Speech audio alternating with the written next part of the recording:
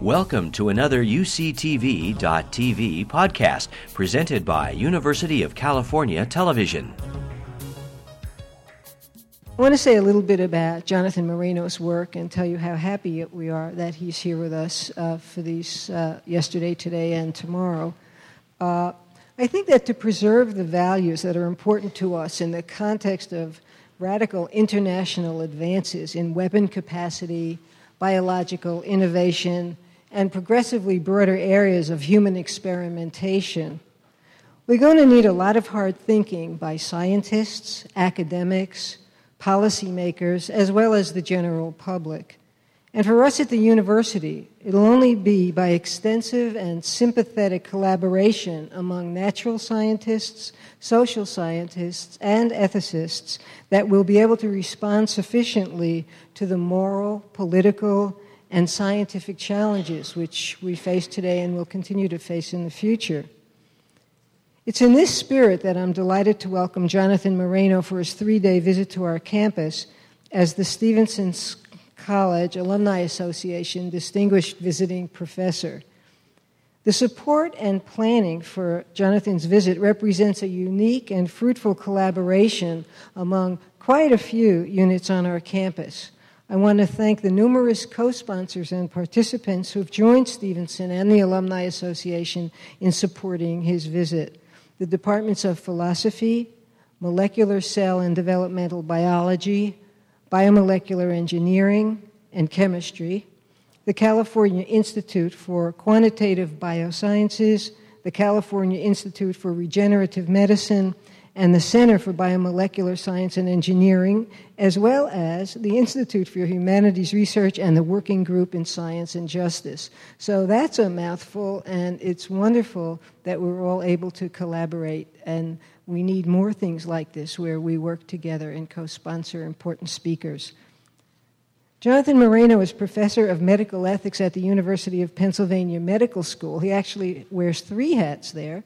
He's also the David and Lynn Silfen University professor there and also professor of the history and sociology of science. He's one of our country's most distinguished bioethicists and bioethical policy advisors. He served on a variety of important national commissions and also presidential advisory committees, including his service as a senior staff member of President Clinton's enormously effective advisory committee on human radiation experiments, and he talked about some of that yesterday.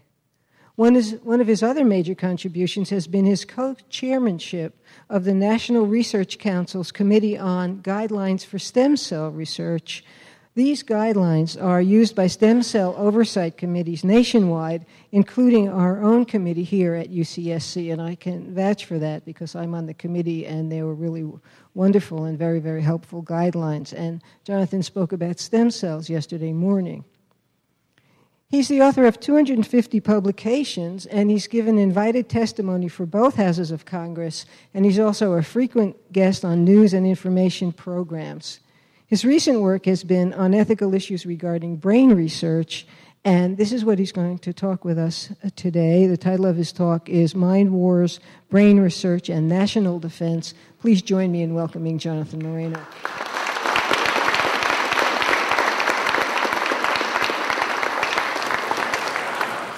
Thank you very much, Provost Dr. Professor Sukhil, old friend of mine. It's wonderful to be here. And I want to thank the Alumni Association, the Development Office, the colleges, God, whoever else was responsible for having me here, and to you guys for showing up, because it wouldn't be much of a party without you. I do want to clear up something right away. Although I'm from the Northeast, I want to tell you that we are not the least bit jealous of the weather here. I know, you think we are, but it's just not true. Well, maybe a little bit. So I'm going to talk to you today about some issues at the intersection of neuroscience, ethics, politics, and the history of science, and a whole bunch of other things. Some of you know that in my field, my main field, bioethics, the hot topic these days is what's called neuroethics, which is the ethics of brain research. And I just listed here some topics in brain research, each of which we've could spend a semester on. And if you invite me back, maybe I will. But I'm not going to talk about these things. I'm just going to wave my hand at them and give you a sense of what the bigger picture is in neuroethics. I have become interested over the years in... Got all this down yet? Some people are taking notes. I've been interested in the last few years at the intersection of brain research, which is an exploding field, and military and national intelligence implications of this work. So, who wants to guess how many, just to give you an idea of how big this field of neuroscience has become? Some of you know this, some of you. Anybody here studying cognitive neuroscience or anything related to neuroscience, or interested in brain research, or interested in the brain? Good, okay, a few of you. So how many people do you think attend the meetings every year of the Society for Neuroscience? Sounds like a pretty obscure organization, right? The answer is 35,000. 35,000 people go to the meetings of the Society for Neuroscience. This is a huge area. The neuroscience meetings are now among the largest meetings in medicine and science in the world. I think the cardiology meetings are still a little bigger, but neuroscience is big, and there's a lot of money in neuroscience. Neuroscience is not normally thought of as a field that could lend itself to military or national security applications. But when I tell the stories I will tell you in the next few minutes, you'll get it pretty fast. One way to characterize what this is about is the concept of dual use. And the Institute of Medicine, the IOM, identifies dual-use technologies as those that have civilian and military implications. And although I've done work, and I'll mention it a little more in a couple of minutes, I've done work on radiology, radiation, ionizing radiation, and military national security implications. I've done work on chemical weapons and biological weapons. We're not as accustomed to thinking of brain research as applicable to national security questions. So, atomic physics, everybody gets that. It's the bomb, right? And the people who developed the bomb in the late 30s and 1940s, almost as soon as they created it, they realized that what they had done raised tremendous ethical questions. People who are working in microbiology now are pretty familiar with talking about problems associated with using microbiology as a weapon, biological warfare. What was striking to me as I started thinking about this topic is that people in the brain sciences have not, for the most part, thought very much about the applications of their work to national security questions. So I actually concluded that, in a way, to talk about the brain and its applications to national security, to intelligence, national intelligence problems, is more sensitive than talking about atomic physics or microbiology and national security. Because when, physicists push electrons around and microbiologists are messing around with bacteria, but people who work on the brain are working basically on us. In a certain sense, we are our brains. And so that's really sensitive. That's really personal. And I especially found out this to be the case when I started talking to scientists, to brain researchers about this.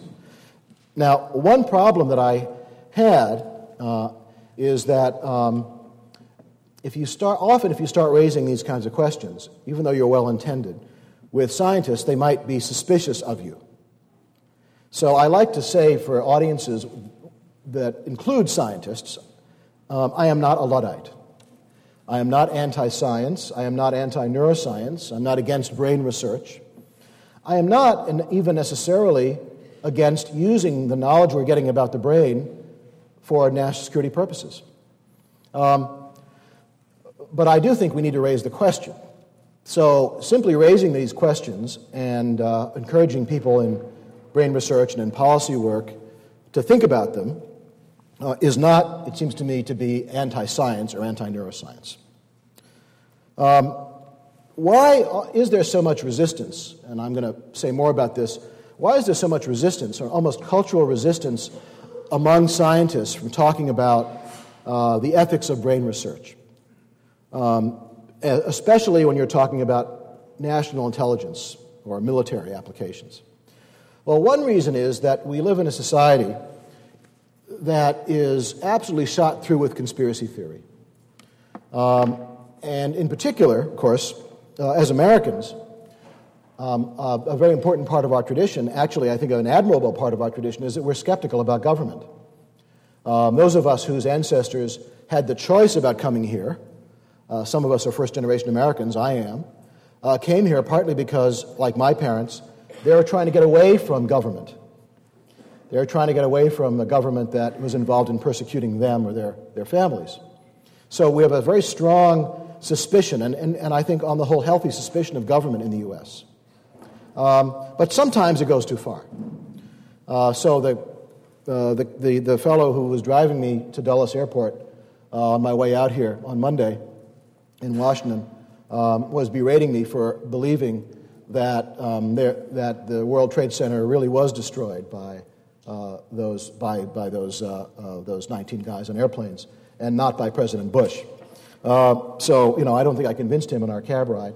But there's a long. In fact, I'll bet if you go home and talk to your families, there'll be people in your families who are very skeptical about what happened on 9/11 and don't believe we're getting the full story. There's still a lot of disagreement with the Warren Commission and the JF Kennedy assassination. So we have a strong sense of this. Sometimes this actually flows over into paranoia. And so I've shown this. I don't know how many of you recognize this image. It's actually from the first Manchurian Candidate movie, not the really crappy one that came out three years ago or so. I recommend you see the original, which came out in 1963, right around the same time as the Kennedy assassination, so it was pretty much buried. But not a bad movie. This is, by the way, Frank Sinatra on the left. He's being brainwashed, which I think is kind of fair, because he was brainwashing us, your parents' generation, for all those years. And this is, of course, Uncle Joe Stalin in the background. The Manchurian Candidate idea came out of the Korean War, when the Koreans, the North Koreans, we used to call them Red Chinese. They're our friends now, so we don't call them that anymore. The communist Chinese, the mainland Chinese, were very, very good at getting American soldiers to go on the radio and say treasonous things. And this was really kind of a shock, and people were trying to figure out how they could be brainwashed, and that was the word that came up in those days. What was the brainwashing that was so effective? And I'm going to come back to this brainwashing question in a minute. But this goes to why, as this Nature journal editorial raised this question, why have the neuroscientists, the neuroengineers they call them, been relatively uninvolved in talking about these political questions, about their work? And that's one reason, because we do live in a paranoid culture, and I think people don't want to be associated with that kind of paranoia. They don't want to stoke that paranoia. So actually, I found, when I was writing Mind Wars, even though I'm a college professor, I'm not a big radical guy, I'm pro-science on the whole, I found that the neuroscientists that I rubbed elbows with at lots of professional meetings, many of whom were on CIA contracts, other government contracts. When I said, look, I'm writing this book, would you, I'd love to talk to you about your philosophical view about the work that you do for the CIA. I didn't want them to tell me any secrets. I didn't want us to be, to go to jail. And they didn't want to talk for the record. And I will tell you that the chief academic officer of a great American research university said to me, a guy I know reasonably well, said to me when I told him this, he said, look, I'll get some of my guys to talk to you, So he got me in touch with a guy who was on a CIA contract, and this is a brilliant guy who's much smarter than I am, who, when he started talking to me, he could barely get out an English sentence. He was so anxious. And finally he said, look, why don't I call the guys at McLean, this is McLean, Virginia, CIA headquarters, and, maybe they'll talk to you about this brain research stuff. And I said, okay, that's fine. I'm not trying to embarrass you, A week later, he emailed me and said, sorry, they don't want to talk to you. And the reason is not necessarily that they are, reading our minds remotely, as many people who call me believe is happening. The reason is that they just don't like to talk about stuff. Because why raise public anxiety about these things? So the work that I'm going to talk to you about comes out of partly out of a previous book called Undue Risk, which I talked about yesterday, which is about the history of doing human experiments for national security purposes. Then after 9/11, I published an anthology of writings from other people called In the Wake of Terror about bioweapons and medical ethics. And the most recent book, the really cool cover, is called Mind Wars. Definitely meant to be creepy, right? Because you remember creepy things. So this is partly a personal story. I'm now going to go through a kind of an argument in which I'm going to say, look, although the neuroscience that I'm going to talk about in a few minutes is new, the government's interest in the brain is not new. And in a way, for me, this is a personal story. So this is Henry Murray. Hardly anybody knows who Henry Murray is anymore. Actually, Henry Murray was one of my father's best friends. My father was a psychiatrist. And Henry Murray was the director of the psychological clinic, the psychological laboratory at Harvard for many years. He was an MD who became interested in psychology. He worked for the U.S. Army during the Second World War. During World War II, the U.S. Army had the idea that they could use some of the new social science that was being done to assign soldiers to duties in a more rational way. So I don't know how many realize this. You have probably taken personality tests. But the first personality tests came out of the Second World War. They were Army. The development of those tests was sponsored by the Army. Henry Murray was a head of that. He was the first chief psychologist after the war of the OSS. Anybody know what the OSS was? The Office of Strategic Services, which became the CIA. And he published a very important book in the history of personality theory called Assessment of Men, which was basically a summary of the work that he had done during the war for the Army.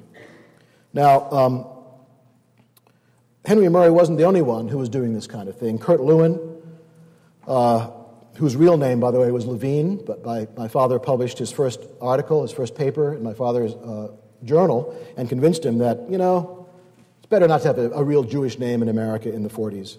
So he changed it to Lewin, which sounds more exotic somehow, right? So Kurt Lewin, another example, founded modern social psychology, was also an OSS advisor on psychological warfare. And one historian has estimated that if you looked at places like Harvard, MIT, Stanford, Penn, the top research universities in the country, probably about a third of the scientists at those universities were supported by national security agencies. That includes what used to be called the War Department, now the Defense Department. Sounds better, doesn't it? Defense Department sounds better than the War Department. And the Central Intelligence Agency, the National Security Agency. This was a common element of the university. And I'd like to say to my students, imagine now the big research universities, including perhaps UC Santa Cruz, without any government money. Subtract all the buildings that would not be here if it hadn't been for government funding. That would give you an idea of the impact of the relationship between the academic world and the United States government, starting with the Second World War. Basically, if any of you have ever gone to Boston, to Cambridge, MIT would not be there. It'd be a couple little buildings. Most of Harvard wouldn't be there. Much of Penn wouldn't be there. Much of Berkeley wouldn't be there. Right? And you know what came out of Berkeley, of course, was the early physics that led to the atomic bomb. So this was a very close relationship that has evolved over the years, and now it's virtually inseparable. What government funding and the academy is joined at the hip. Those of you who believe in ESP, anybody believe in ESP here? Of course, I can read your mind, so I know many of you do. J.B. Rhine was the Duke University for many years famous. He actually created the term parapsychology and extrasensory perception and the term psychological operations or PSYOPs. He was CIA supported from the early 60s on. Rhine did experiments for the CIA in remote viewing. Anybody know what remote viewing is? Remote viewing is the idea that there are certain people with the ability, if you show them a place on the map, they can project themselves into that place, and they can see it, right, as though they were on the ground. So this is very handy if you want to send somebody to, a terrorist training site. This is great if you could just get them to remotely view it, even though they've never been there, and they can tell you all these details about it. That would be fabulous, right? We spent a lot of money on this in the 60s and 70s, probably also as a way to get the Soviet Union to spend a lot of money on it. And at this point, and I've interviewed people who were around in those days, nobody really knows whether we were spending money on it because we believed in it or because we were getting the other guys to spend money on it. So this is still a question. The CIA was interested in hallucinogens for a long time. I'm sure some of you are too. You have this in common with the CIA. You'll be happy to know. Allen Dulles, I'm not asking you to raise your hands. Allen Dulles, who was the first director of the CIA, old blue blood. Dulles was quite a character. He was so concerned about the reports that I told you about from the Korean War, about this brainwashing of our soldiers. He wondered how the Chinese and the Koreans were so good at brainwashing our guys, about getting them to say, treasonous things. So he actually went to a couple of professors of neurology at Cornell University in New York. And they were named Wolf and Hinkle. Wolf had been a president of the American Neurological Association. So these were not fly-by-night guys. These were serious guys. And he posed this question to them. How do they do this so well? It's kind of funny that the CIA regulars really believed that there was some Asiatic secret. That they were really, these Asians were really good at brainwashing our guys, and we didn't, maybe, God knows what it was. And they were very annoyed when Wolf and Hinkle published their report, which basically said, no, they were just really good at it. They were really good at what we'd call psychological pressure. So, for example, they figured out that you could turn somebody around very effectively, not if they were alone in a room, but if you put them with a lot of other people. It's very effective, and you use peer pressure. So George Orwell actually wrote about this in 1984. It's a very similar idea. He was also very interested in hallucinogens, Dulles, not personally, professionally. Some of you know that LSD was accidentally hit upon by a Swiss-German chemist in 1939, and there were various reports about it. So he actually, Dulles actually sponsored work in the CIA on LSD. And one of the people who did some of this work was a hero, actually, of people who study medical ethics. Another Harvard professor, Henry Beecher. Anybody here ever hear of Henry Beecher? Well, he's a famous guy in medical ethics. So Beecher was a Harvard professor of anesthesiology and a very distinguished anesthesiologist at Massachusetts General Hospital. Beecher was a very, very interesting person. Beecher's a good name if you're in Boston, right? Because remember Harriet Beecher Stowe, Henry Ward Beecher, Uncle Tom's Cabin, big tradition to Beechers. Well, you might think that he was a Boston Brahmin. Beecher's real name was Unangst, and he was born in Cape Girardeau, Missouri, where you say Missouri instead of Missouri. When he went to Harvard, he decided that, Henry Unangst, that's not a really hip name in Cambridge. So, but he had a relative on his mother's side who was distantly related to the Beechers. So he changed his name. This is not well known in my field, by the way. He changed his name to Beecher. Worked well for him, became an important guy. And he was an anesthesiologist, so he did experiments on pain, and he used LSD as a control. Because LSD, he could tell the onset. He tried to compare the effects of LSD to various anesthetic agents. What is also not well known in bioethics, although it's been public since after his death in the 70s, he reported to the CIA on his LSD work. And I actually have seen documents from a German documentary film company that shows that he actually, in the early 50s, gave the CIA all kinds of advice about the problems of LSD. Why was the CIA then interested in LSD? Because they were worried that it could be used as a truth serum against our guys. So what if an atomic scientist was kidnapped at a meeting somewhere in Europe by Soviet agents, and they gave him LSD? Would he talk? Would it make, as they put it, a man who was otherwise very discreet, indiscreet? So they were worried about what the other guys might do with hallucinogens, and they were also, of course, interested in what we might do with hallucinogens. There was one point at which CIA operatives were actually going. There's a story, it's a true story, of a CIA operative, not to make you paranoid, in San Francisco in the mid-50s. He went to a bar.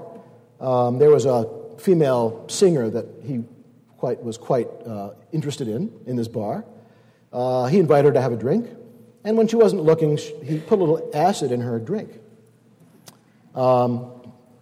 This is a true story. He didn't see her for a few days, and this is actually in his field report. When he saw her again, he said, "Where you been?" He says, "Oh man, I guess I just had too much the other night. I am never going to drink again." This kind of weird stuff was going on. The fellow who was in charge of this was Sidney Gottlieb. Sidney Gottlieb was, as I described yesterday in my talk on Undue Risk, my other book, Sidney Gottlieb was basically our version of Q in the James Bond stories. Q was the scientist who came up with that cool stuff, including especially, of course, the car for James Bond in every movie except the most recent one, which I think is very unfortunate. He was especially interested in microbiology. He developed all kinds of cool stuff to try to assassinate our enemies in the 50s. For example, they tried to get a poisoned cigar to Fidel Castro. It's true, which obviously failed. We're still waiting for him to die. It just takes forever. He also funded experiments on LSD, and this one of the programs. There are several programs with hallucinogens. One of them was called MK Ultra, which some of you might have heard about. There's a lot of stuff about MK Ultra on the web. This is the kind of work that Gottlieb did. Now, I'm now going to take you to the present, because what I'm telling you is basically making the case for a long history of our government's and other governments' interest in the brain. But we've gotten much more targeted now in what can be done with the brain, much more powerful. So let me give you an example. Anybody here ever take Provigil? You don't have to tell me, but probably some of you have. There are people who have sleep disorders, have used Provigil, people with narcolepsy. One of the last talks I gave before I left the University of Virginia last year, I mentioned Provigil. A woman who's a senior raised her hand and said, "Oh yeah, I've used that stuff." I said, "How'd you get it?" She used it during exam periods. How'd you get it? My father has a sleep disorder. He said, "Why don't you take some of this stuff?" So Provigil, the generic is modafinil, has been found by the National Institutes of Health to keep people awake and alert for up to 60, 80 hours. Yeah, I know. My medical students will really want to get their hands on this stuff. It's not cheap. Purely as a matter of scientific interest, I asked my doctor to prescribe some for me. Cost me about $153. Insurance won't cover it, for 20 tablets. 200 to 300 milligrams is a pharmacologic dose. This is now being used by the Air Force instead of speed, because pilots have to be up there for hours and hours. They have to be alert. They make mistakes on speed. I don't know, I'm sure, again, none of you have tried any amphetamines, but if you have, you probably know that you think you're a lot smarter than you really are. That's a problem. So modafinil is now being used. And modafinil was actually, the patent for modafinil was bought about 10 years ago by a pharmaceutical company outside of Philadelphia for $1 million. That is going to be that's a great deal, because this is going to make a lot of money. And, of course, if it's ever taken into over-the-counter use, that could really change our society.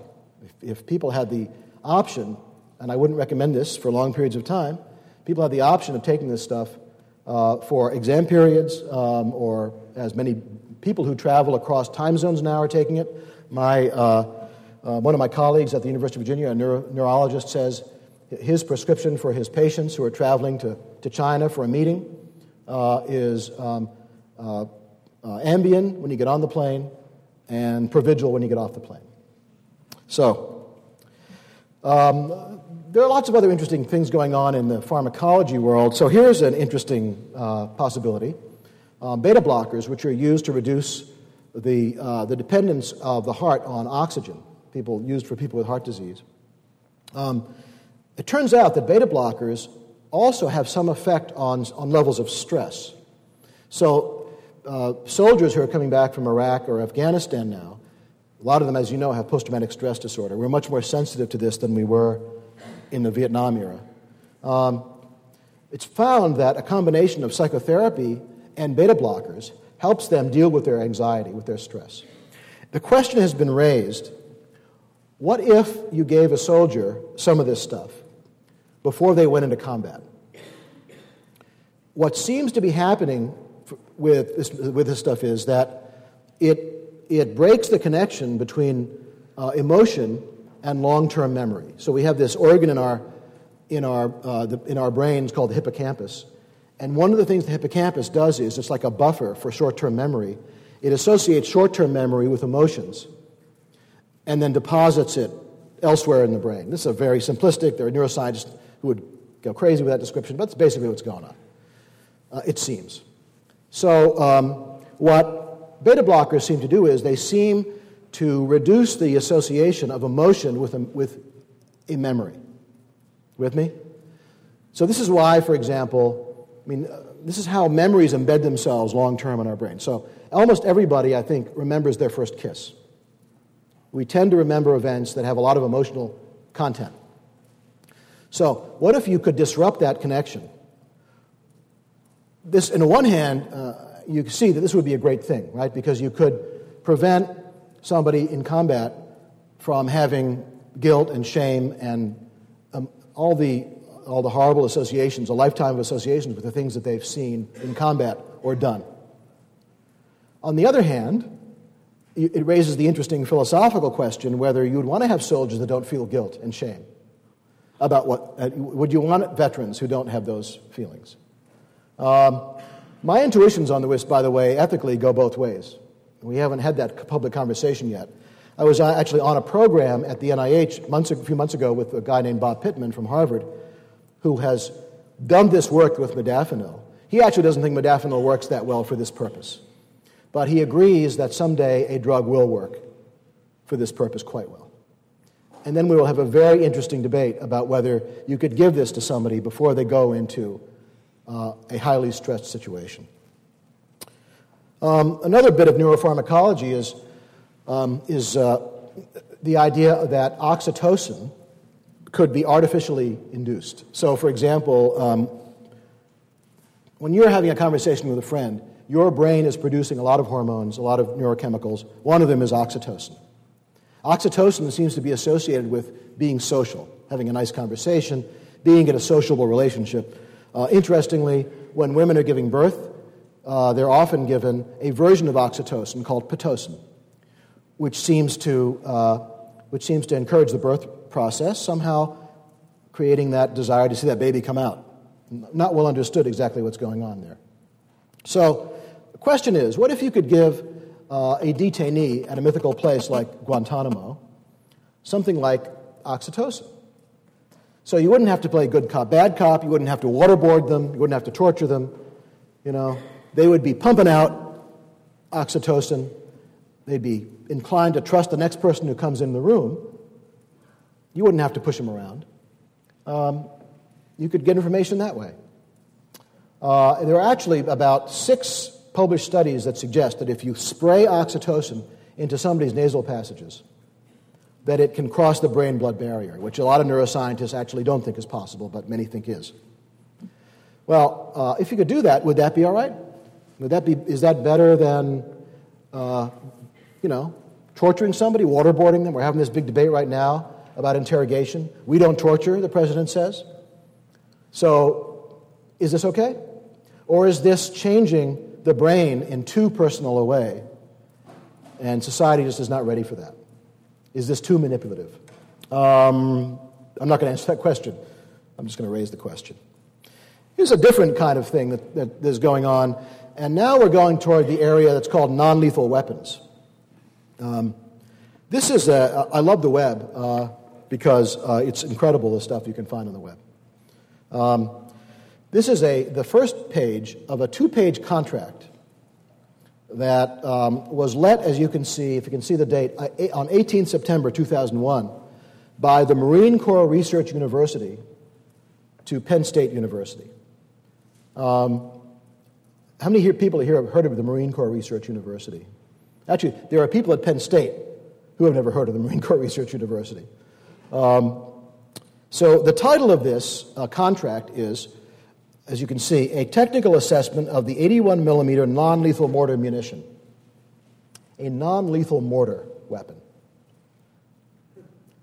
So I called one of my friends who's a long-standing biological weapons defense guy in the Army, and I said, Art, what's a non-lethal mortar? You know, I thought the idea of a mortar was to blow up and shrapnel and kill you. And he said, I think, he thought for a couple of minutes, it seems like a couple of minutes, I think it was about 5 seconds. He said, well, I think it would be something that would put you to sleep. So that was interesting, I thought. So before I tell you the rest of that story, let me just show you the bottom half of the second page of this contract, which interestingly says, if you can see this, and this is military speak, subject matter experts, SMEs. Penn State, as part of fulfilling this contract, is going to have SMEs, subject matter experts, who are familiar with the human effects testing of non-lethal mortar weapons. It doesn't say they're actually going to do human experiments. It says you need to have people who are familiar with doing human experiments and the human effects testing of these things. So what are they talking about? What's in the non-lethal mortar weapon that's going to put you to sleep? Well, here's a picture. This is also on the web. Actually, this information comes from Project Sunshine, which is, anybody know Project Sunshine? Project Sunshine, by the way, there's also a Sunshine Project, which is cheering up kids with HIV/AIDS. This is not that. This is Project Sunshine, which is a little initiative that's done by two guys and a dog in Austin, Texas. Basically, they keep track of whatever is public in biological and chemical weapons, and they put it on the web. So they're a fantastic resource. Send them money. They have no money. This is what a non-lethal mortar test was. So what is this green stuff? It's obviously aerosolized. So what is it? Well, I'm getting there. Anybody remember this incident in 2002? You see various numbers about how many people died. I'm not sure there really is an accurate count. But basically what was going on, in October 2002, there was a musical being performed at a theater in Moscow. And some Chechen terrorists occupied the theater. There were 700 people in this theater. It was a huge theater. They occupied it for days. Finally, the Russian military got fed up, and they actually pumped, I said a hole in the wall, really they pumped it through the air conditioning system, something called fentanyl. Actually, it's probably a version of fentanyl called carfentanil. But in any case, this has been confirmed. It was just confirmed, actually, within the last week or so that it was carfentanil. Carfentanil is an opioid. After a few minutes, it does put you to sleep.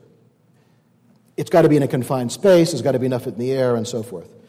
Now, there were emergency teams outside, dozens of ambulances waiting to take people out. There is a very simple antidote, very familiar to doctors, for fentanyl. They use it frequently. But the doctors waiting outside didn't know what had been used to put these people to sleep. So at least 120 some odd, maybe up to 167 people died because the doctors didn't know what they'd been exposed to, why they were asleep. They were actually literally, they were being brought out like cordwood, is what one witness said, out of the theater. So most of the children in the theater died because their bodies weren't, big enough to deal with all of the opioid that they were getting. The same day that the Moscow theater tragedy happened, the National Academy of Sciences published a report, and this is not the best day for the National Academy of Sciences, published a report in which they recommended, after months of study, that the U.S. government put more money into non-lethal weapons research, including the possibility of using fentanyl for crowd control situations. Now, appreciate that there can be very good uses of this stuff. I went to a meeting of police officials a few months ago at the National Institute of Justice, and the senior police commander said, it would be great if we had something like this for the following scenario. A father and husband whose wife is trying to divorce him, he gets the wife and the kids in a room. He barricades the door. He's got a pistol. All right, I've got a sharpshooter across the street looking at him through the window. it may be that the only way I can stop him is to kill him in front of his kids. Right? Wouldn't it be terrific if we had something we would just pump in the room and put them all to sleep? Unfortunately, there is no such thing. Fentanyl won't do that. It takes minutes to work. By then, he's pulled the trigger. But what if you had something that would work that well to diffuse a hostage situation, whether it's, in Iraq or Afghanistan or downtown Santa Cruz? So one of the agencies that's very involved in doing a lot of neuroscience, I'm going to tell you about this now, is DARPA. DARPA stands for the Defense Advanced Research Projects Agency. It is not a spy agency. It is a science agency. They developed something called the Internet, which I think we all use. It used to be called the ARPANET in the 60s. You know why the Internet was created? Anybody know why? For the military, right, because we were worried about the Russians dropping the big one. If all of our information was located in one computer, we didn't want that knocked out, so the idea was to create a network of computers. So you would distribute information. That's how the Internet works. I still don't understand how the Internet works, but this is the limit of my understanding. If somebody understands it or could explain it to me after the talk, I'd appreciate that. So the ARPANET, now the Internet, the stealth bomber, the computer mouse, they've done amazingly cool things. Not everything that DARPA does works. Their mission is to push current technology 30, 40 years in the future. They didn't do all that well in all cases. For example, during the Vietnam War, they had an idea that we were having trouble getting through the rice paddies, and there was all this heavy cover over the jungles. So they had the idea of manufacturing a mechanical. I'm not kidding about this. A mechanical elephant. Something like a Star Wars kind of thing. That could clomp through. We used Agent Orange instead. That took care of that problem. So they have an interest right now in neuroscience. In fact, just to show you how a professor does research in a new area, and you're going to be very impressed with this. This is how I started to find out if I could figure out could I write a book, that I would like to call Mind Wars. I had the title before I had the book, because I thought the title was really cool. Now I have to have a book to put behind the title. Can I do this? So I did the very sophisticated research, which was I went to Google and I typed in DARPA and neuroscience. And I came up with thousands of pages. Because DARPA mostly does its work in public. 90% of what DARPA does is not classified, is not secret. So they're doing some really interesting stuff. They're sponsoring a lot of work, mostly at universities. So here's an example, brain imaging. Some of you have seen these pictures. There are different technologies around called functional MRI. Basically, it takes pictures of your brain while you're doing something or thinking about something or looking at something. You can also do PET scans. These images are now being correlated with behavior. There are people who believe, for example, in the neuroscience world, that they can tell what number you're thinking of. After they do a little brain scanning on you, what they call a baseline, they can tell what number you're thinking of when you're thinking it. There's a guy in Utah who says, Utah senior guy, who says he can tell whether you are straight or gay. There's a guy at NYU in a field called neuroeconomics who believes that in a bargaining situation, he can tell whether you're going to take somebody's offer or not. Okay. Now, I don't know if any of this is going to be confirmed, but we're moving pretty far down the road toward something that some people might regard as mind reading. So that's looking inside. Now, there's also various techniques that are being used to try to change what's going on inside. So one of them is called transcranial magnetic stimulation. There is some evidence that you can actually change somebody's attitudes or perceptions using magnetic stimulation. And this is also, the list that I've given you is stuff that is in the literature. I'm not going to say it's been well confirmed, but it's out there. These claims are being made for TMS. So this is actually a term that DARPA uses in some of its contracts, called the head web. What if you could what if you could actually create a kind of a helmet or a cap that could wirelessly at a distance read what's going on in somebody's brain using these various technologies? And these technologies are just going to get better. So you could follow somebody who's got Parkinson's disease, for example, around, or somebody with Alzheimer's disease, or somebody who's had stroke, right? You could follow them. Back in the doctor's office, they're getting this digitized information between visits to the doctor about how their brains are doing. This is wonderful. It could also be used to follow a soldier in a combat situation or a pilot to see how much stress they're getting. A pilot in a modern cockpit gets a tremendous amount of information, very information-rich environment. Maybe they're getting too much. Could you modulate it? Could you tell using these measurement devices whether back at the base you could turn down some of the information they're getting? So this is an example of what I talked about at the beginning, dual use. Right? This has medical and security implications. There's a lot of stuff going on in the field of lie detection. There are people who believe that we're going to be able to replace... Lie detectors are basically junk. They're not admissible in any court. Their only purpose is to intimidate a witness. But there are some people who believe that there's new stuff coming down. For example, there's a wave that can be detected called the P300, which apparently, before we consciously recognize something, say I show you a picture of your parents, you emit this wave just before you're aware that you recognize the people in the picture. Apparently, it's spontaneous. It can't be controlled. So, what if we think you were at a terrorist training site, and we show you a picture of the site? Right? You might say, "Oh, I don't. Where's that? I don't know that." But you're emitting the P300. Well, this is the kind of thing that people are interested in. What if you have been able to convince yourself that you were never there? Maybe it doesn't always work. There are companies now that are trying to market things like this. So, is this mind reading? I don't know. So the caption is, I don't hear anything, Joey. Are you sure you're thinking? I'm not sure that our language is adequate to capture what's going on here. It's not only human beings we're interested in. There's the mind-machine interface program. They're working with honeybees. There's maybe what can we learn from the way that dogs smell things? They can smell things we can't.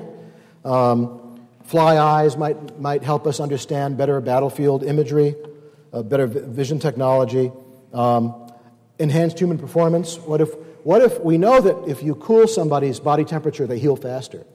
So what if you took a warfighter in the field, gave them something that after they were injured and they had done self-surgery, which guys are learning how to do now, people are learning how to do surgery on themselves.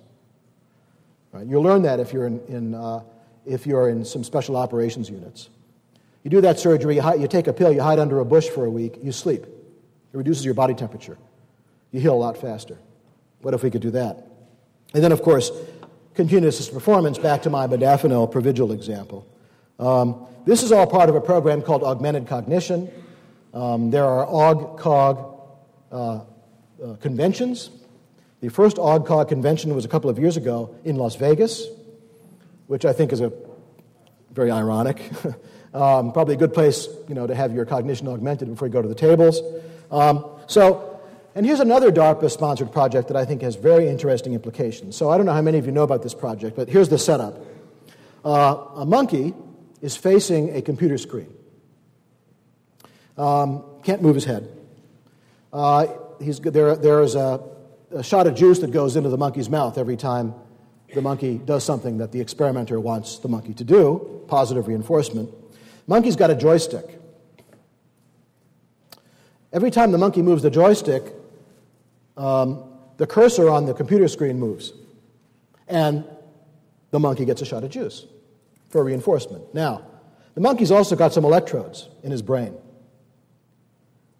The monkey, every time the monkey thinks, I think I'm going to move this joystick, the monkey is wirelessly emitting some signals to a computer arm in the next room, a prosthetic arm. After a while, the monkey gets the idea that he doesn't have to move the joystick to get the juice. He just thinks, I think I'll move the joystick. Oh, look, that thing moved. I got juice. And of course, wirelessly in the next room, through thoughts alone being transmitted wirelessly to this robot arm, the monkey's moving the arm. Okay? So this is now a point at which neuroscientists have figured out when we intend to do something, where those circuits are. Now, this would be great for somebody like my mother. My mother is a 51-year survivor of a cancer, a chondrosarcoma, in her shoulder. When she was 39 years old, she had her arm and shoulder removed at the clavicle. She's 90, 51 healthy years. It's, happy ending. In those days, they could not give her a prosthesis that she could use. They would just have hung at her side. There wasn't enough left. Today, there are guys coming back from Iraq, as you probably know, who are getting these amazing prosthetic arms, right? You've probably seen them, and legs. And now, their DARPA-sponsored research is working on feedback mechanisms, so these people actually have sensation in their fingers. So they can know when they're touching something, they can feel hot and cold, right? We're getting to the point where, right, the $1 million woman, the bionic woman's back, right? So we're now getting to the point where that's a reality. Some of these people are going to be able to run and throw and swim faster than they did before they had their injury. Now, that's all fine. Dual use, as you know, dual use can go the other way too. So, DARPA is not doing this just for amputees, although I'm glad they're doing it. DARPA is also doing this because it raises interesting questions. What if you had a guy in a bunker in a video game virtual reality environment in Colorado, and that guy, man or woman, feels as though he or she is in the skin of a robot thousands of miles away in the desert? Maybe that robot is actually flying, right, taking pictures. Maybe that robot is doing reconnaissance on the ground. Maybe that robot's firing a weapon. Maybe that robot's doing mine clearing. What we were moving toward is a robot army. An army of machines that is controlled by individuals thousands of miles away wirelessly through satellite technology. This is not a fantasy. It sounds sci-fi. Those of you who are in the room who are students, undergraduates at Santa Cruz, will see this. I gave this talk at Vanderbilt University last year, and there was a guy in the back of the room. I said, somebody asked me, when this was going to happen. I said, 20 years, 30 years. Young neuroscience postdoc came up to me afterwards and said, actually, Dr. Moreno, 10 years. The building you're in, where you gave your lecture just now, yeah, DARPA helped to build it. We're doing this. So this sounds like science fiction. It's actually a reality. Now, interesting political question. If you could send thousands and thousands of robots into the field in a war, would that lower the threshold for a country to go to war? You'd be saving a lot. You'd be reducing the risks for a lot of soldiers. So I leave you with that question as well. Here's a really cute one, the Robo-Rat. I'm getting to the end here. Anybody see the stories of the Robo-Rat? I really enjoyed this because I used to teach in Brooklyn, at a medical school in Brooklyn, and I'm used to walk. This was done in Brooklyn, DARPA supported, a downstate medical school, part of the State University of New York. And I used to walk down the halls past my science colleagues' labs, and I would think, geez, these are the people who actually bring rats to Brooklyn, to Coles to Newcastle. And so this is what DARPA sponsored. They took a rat, very simple. They put 3 electrodes in his brain. One side to control the left whiskers, one side that senses the right whiskers, in the middle for a pleasure center. They had a graduate student on a laptop just like this. They put a battery pack on his back with a transmitter. The graduate student pushes the middle button. The rat moves forward. Middle and left button. Rat moves left. Middle and right. Rat turns right. You got a little rat that's a robot. Pretty cool. It turned out to be very easy to train the rat to, walk through a maze, clamber up, as you can see, go up a little wall. They had him walking all over town. It was very easy. It sure beats those, those cars that we used to control, Now notice they chose a rat, because nobody gives a damn about rats. Right? You can do what you want to do to rats. The question is, as you start moving up the food chain, how far could you go? There's actually one story, after I finish the book, there's an article on the web by a Japanese reporter who had this kind of setup done to him, and he said he was like moving his arms, So, there's all kinds of things you can do here. Actually, this was not all that new. In 1958, a very distinguished psychologist, a Mexican psychologist named Jose Delgado, some of you probably have Delgado's name in your intro psych books, This guy really believed in science. He's still alive, by the way, as far as I know. This guy really believed in science, okay, because he's the guy on the right in the bull ring in Mexico City. And he put an electrode in the brain, fortunately he guessed right, of this bull. The bull charges at him. He pushes a button on a little machine that Delgado called his stemoceiver. Bull stops in his tracks and sauntered away. I saw this video, this film when I was a kid, and I go, wow, that's really pretty amazing that you could do that. So it's not really that new an experiment. So we're getting to the point where, this is no longer speculation. I was sitting next to a woman at dinner last year, and I was telling her about some of this stuff, and she said, well, I'm already a cyborg. Oh, yeah? Yeah, I've got this thing that gives a kickstart to my heart, right? So the question is, as we kind of move up into the nervous system, how far can we go with this? There are people who are trying to model a rat hippocampus on a chip. So you could actually maybe create more downloadable memory for yourself. This would totally transform test taking, right? Don't bring your artificial hippocampus, please, to the test. Okay? We're actually moving in this direction. So the interesting question is, how far do we go with this? And it is your generation that is going to have to figure this out. I just get to ask the question. And interestingly, there are political, the politics of this don't go along with sort of left and right. So here's a website from an outfit in San Francisco called the Center for Genetics and Society. They're basically old Berkeley hippies. They're friends of mine. And the CGS, they're lefties, they're like the Greens, in Europe. They're very worried about biotechnology, where it's taking us. They believe that as good liberals, they believe that the poor are going to lose out. You and I are going to have our downloadable memory, but the poor won't, So we're going to kick their butts again, People of privilege who get to go to a beautiful campus like University of California, Santa Cruz, are going to do well, and we're going to be able to afford all these cool things, and the poor won't. And neither will their children. Okay? This is what they're worried about. So they're not too happy with a lot of this stuff. On the right, there's a journal that comes out of the Ethics and Public Policy Center in Washington. These are basically neoconservatives and cultural conservatives called the New Atlantis. They're worried that these things are undermine human dignity, that all this human enhancement is really leading us down a road to hell. You think the atomic bomb was bad? Just wait until biotechnology gets really running. Okay, so they're very worried about this from the right. So, the long and the short of it is, there are people on the left and the right. This guy happens to be one of the neocons, or as one of my neocon friends calls it, paleocons. Very conservative guy who is, as you can see, he thinks this whole business of going into a post-human age that a lot of people are excited about is very bad, very scary. So I actually suggested that it's time that our government gets into this in a serious way. I've suggested at the end of Mind Wars that the government actually needs to create a board on neurosecurity. We've got boards on neurodefense, on neurobiology and bioweapons and chemical weapons, and we really need to have a national science advisory board for neurosecurity. We need to get ahead of these issues because they're coming fast. They're right over the horizon.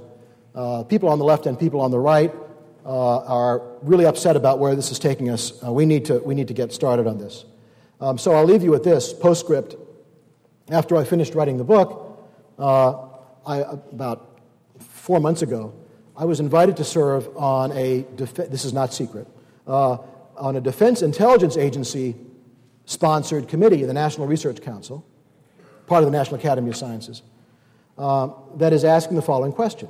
And in fact, because I am doing this at Santa Cruz today, I'm not at a meeting in Irvine of this committee because I wanted to see you, So what's this committee about? This committee is being asked the question by the Pentagon. I'm not making this up. I can show it to you. They're being asked the question by the Pentagon, what is it about brain research that the bad guys might be learning in the next 20 years that we need to be aware that they're learning to protect ourselves? So that's the charge of this committee. This report, part of it's going to be actually classified for no good reason, in my opinion. But most of it's going to be public. It's going to be published next spring. And it's the first time, I believe, that the Pentagon has ever asked for civilians who are not in the Pentagon to give advice on brain research and national defense. So, it's evidence, and I wish that this had happened before I finished the book, but this shows you how fast things are moving and how people whose job it is to worry about keeping us safe are actually seriously worried about this brain research stuff right now. So with that, I'm going to hope that I've made you totally paranoid and look forward to your comments and questions. Thanks.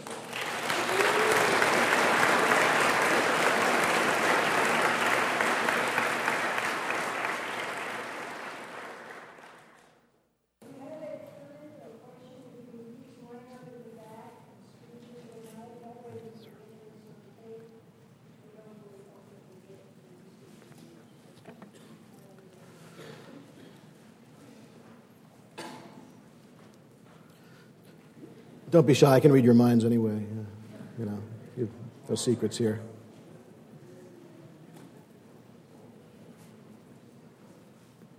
There's a young man over here, but I think you need to go to the mic. So, sorry. Hello? Hello. There's plenty of room for other questions. Back in the 1980s, the U.S. military called on science fiction writers to give the same kind of advice that you're giving or should be giving in Irvine. Are there any science fiction writers on the panel that you're part of? That's a very interesting point. There aren't, but it's a shame, actually, now that you mention it, right? Because these are people who are very smart, on the whole, and they know science, and they spend a lot of their time thinking about these things. I mean, Isaac Asimov, is the classic case. Isaac Asimov had a PhD in biochemistry, and he wrote all the robot books. And the robot stuff, iRobot, anybody see iRobot? I'm sure most of you saw iRobot. That came out of an Isaac Asimov story of the 50s. Yeah, so you're right. I mean, it would be actually very useful to talk to some of those people. So I take your point. Maybe we will. Yeah. Just a curious question. I wanted to know if Provigil, what were the side effects of that, considering that people are staying up for 60 hours? Yeah. So, you're not thinking about that, are you? No, I was just curious. Yeah, I know. It's intellectual curiosity. Good science student. So they have not been able to find any side effects. The people who took it, now these are young people, young normal volunteers, right? They're not people who have a lot of problems, a lot of medical problems. The people who took it, and there's by the way more testimony on the web. There's a journalist who took it at 11 o'clock at night. He wrote all night.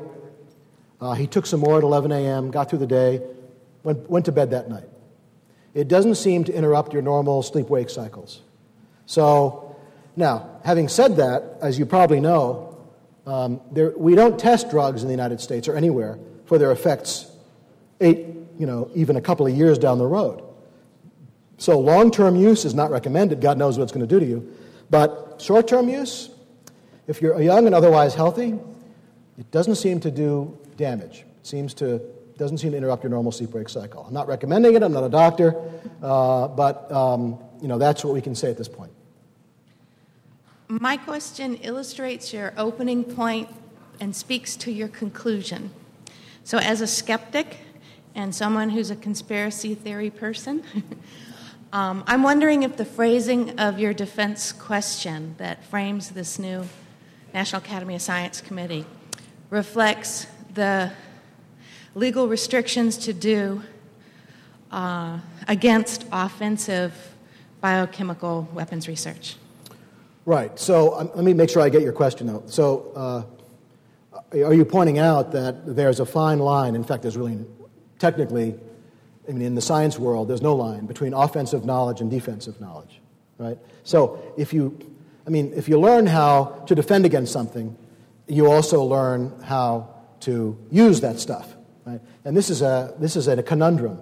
For example, the Pentagon has made anthrax, right?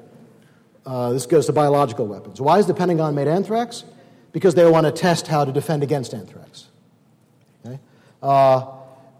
Now, there are treaties, now you just alluded to them, there are treaties that say that you cannot use or even do research on these things. We're a signatory to the International Chemical Weapons Convention. However, the treaty does not prohibit you from doing research on defense. And if that research on defense against, say, anthrax involves making anthrax, you can do that. What you cannot do, therefore, is stockpile large amounts of weaponized anthrax. Okay, that's the way they draw the line. It's actually very similar to what's going on in the debate about Iran's nuclear capacity. Right? How much plutonium do you need to make energy in a nuclear plant? Well, not as much as you would need to make bombs. So it's a kind of, it's not a bright line. It's a judgment. But you point out something very important. We do know a lot about how to defend against these things because we know how to use them offensively. No, there's no question about it.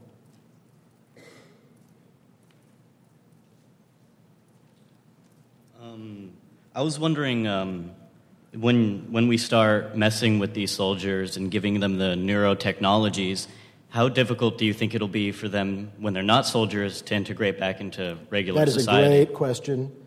Interestingly, I've heard that question a couple of times, but only the last few weeks. That is a really good question. So one thing about soldiers, most of the people who are going into our volunteer army, and many of you may have families that have been in the military, maybe yourselves have been in the military, they tend to be more socially conservative. They tend to be somewhat more willing to accede to authority.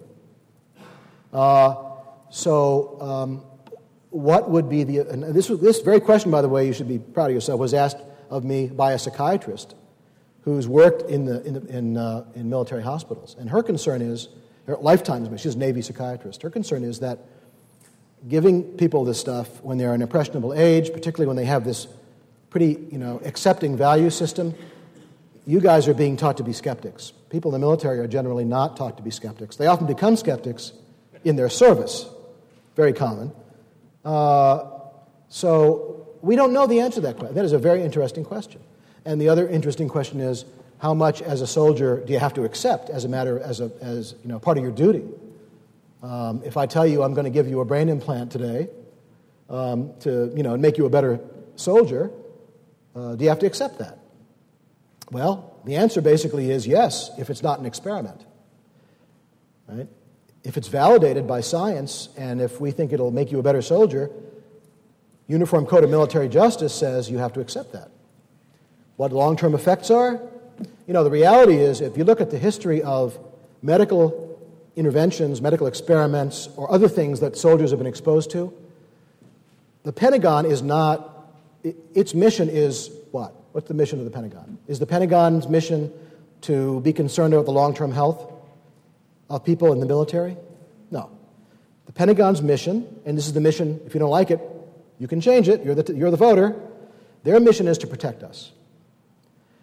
And if that means that there are things that are going to happen to soldiers down the road because that happened incident to their service, maybe things like, post-traumatic stress,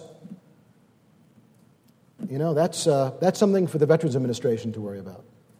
That's something for their doctors to worry about. So it is, I think, a very interesting point that soldiers are going to have to accept more of these kind of interventions in the future than they do now. Taking the anthrax vaccine is actually an example of that. Soldiers did not, for a long time in the 90s, have a choice about whether to be vaccinated for anthrax or not. And some people believe that those anthrax vaccinations, I don't believe this, are implicated in, not in themselves anyway, are implicated in Gulf War illness. So, a very complicated problem.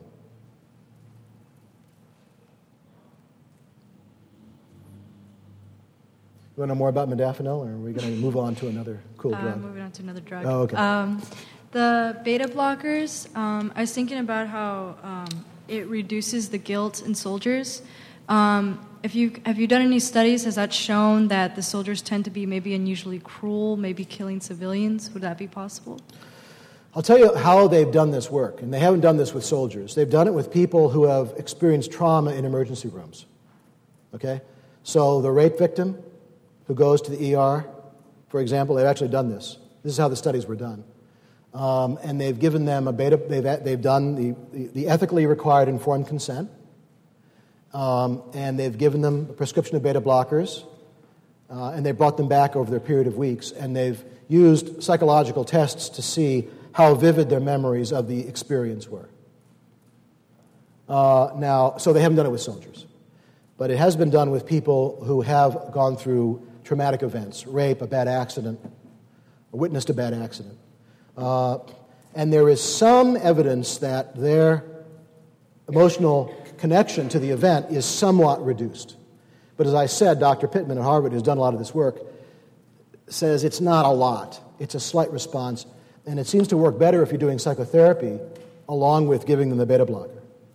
So it's a new area, and how effective it would be under very extreme circumstances, what it would be like for combat soldiers, it's kind of speculative at this point. Sir? I wanted to ask you kind of a personal question. Given the nature of your knowledge, combined with the fears and the terrorism that exist today, do you take any steps to protect yourself from being kidnapped, et cetera? And first of all, preliminary question is, would you be able to be frank in answering the question in the first place? Yeah, I'm not I don't have a security clearance I do have a security clearance, but it doesn't involve these things. And yeah, I don't know. I mean, a couple of years ago, just to show you how low my level of paranoia is, it's probably unhealthy how low it is. A couple of years ago, I went to Karachi, Pakistan, to give some lectures, and all my friends were freaking out because they know I'm Jewish, and the story about the Wall Street Journal reporter who's and so forth. And they said, "My God, you're going to get beheaded." And I had a wonderful time in Karachi, and in fact, I was thinking that I was in more danger in the car ride to Dulles Airport, than I was in Karachi. So no, I have a very I don't think I'm important enough for them to worry about. On the other hand, when I was in Karachi, I also didn't go out of my way, to find any Al-Qaeda units or anything like that. So, you have to be prudent. But no, I don't seem to worry about that. I don't have bad dreams. Maybe it's the drugs I'm taking. I don't know. Good question, though. Thank you. You brought up remote implants. Remote. Yeah, and right now there's another thing called remote neural monitoring. Mm-hmm. So those two technologies are coming together. So there's going to be a place where these implants that are causing cancer in dogs that we're approving to have put in everyone. I think, 45 million people are supposedly targeted for the implants. Is there going to be a point where the implants, instead of transmitting, receive, and then you have remote neural monitoring connected with it, so then you kind of have a 24-hour surveillance going? Well, I actually don't endorse the statement you just made that 45 million people being targeted. I don't believe it. It's in the paper. That was the target. There's a lot of stuff in the paper. Okay. But in any case, but the technology you're talking about, actually what I'm looking at is Google Brain. Because there is some evidence that we can actually receive information that is transmissible through the internet. There's some experimental evidence for that. They haven't yet been able to figure out how to get it out. But, I have a colleague at Penn named Paul Wolpe, who's a sociologist, neuroethicist, who gives talks about this. And he believes that in some time we're actually going to be nodes on the internet, each of us. Now, does that mean that could be used aggressively, could fulfill in reality our biggest fears?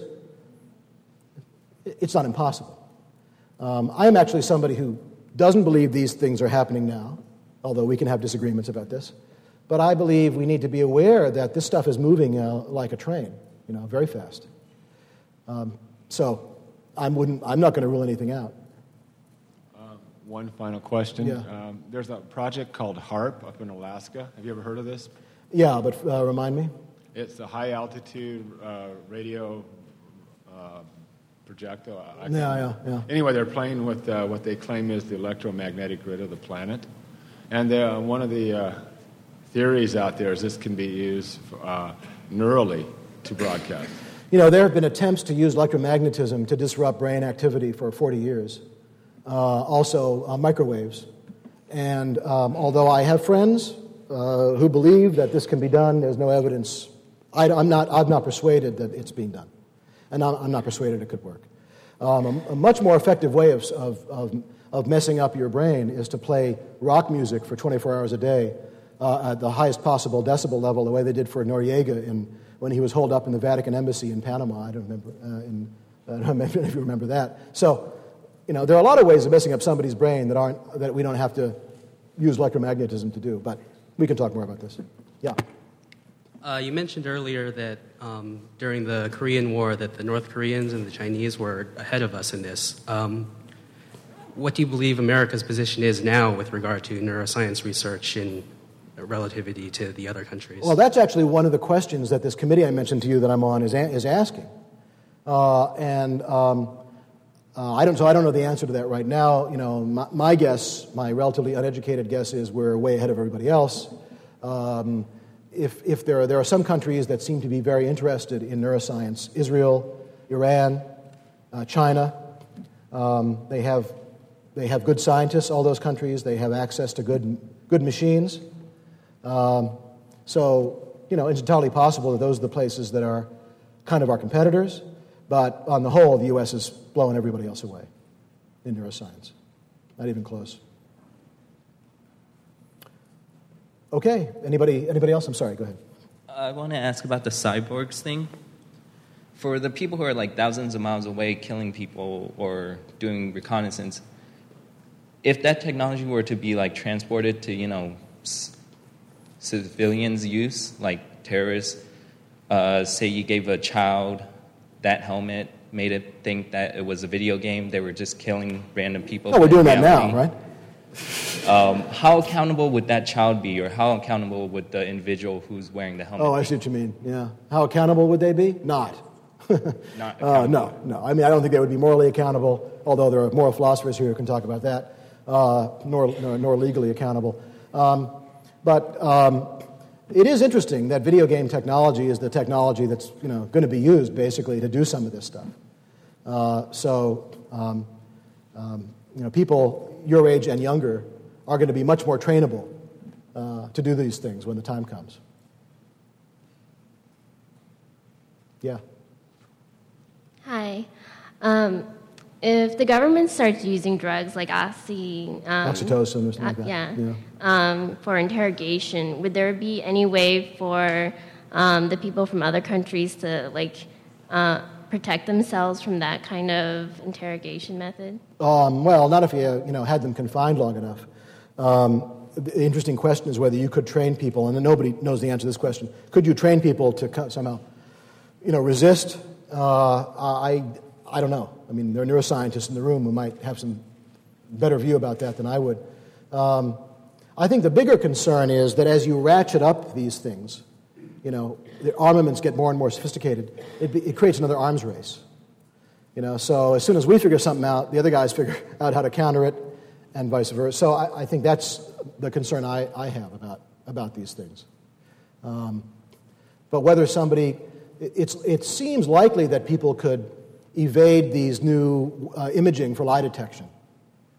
That seems quite plausible. That you could somehow convince yourself, or maybe hypnotize yourself in such a way that you really think you hadn't been somewhere or didn't recognize somebody if they showed you a picture.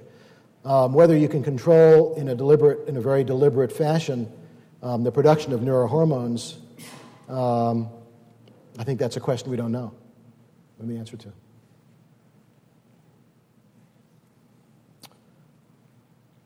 Okay, enjoyed it, and thank you very much. You've been listening to a podcast by University of California Television. For more information about this program or UCTV, visit us online at uctv.tv.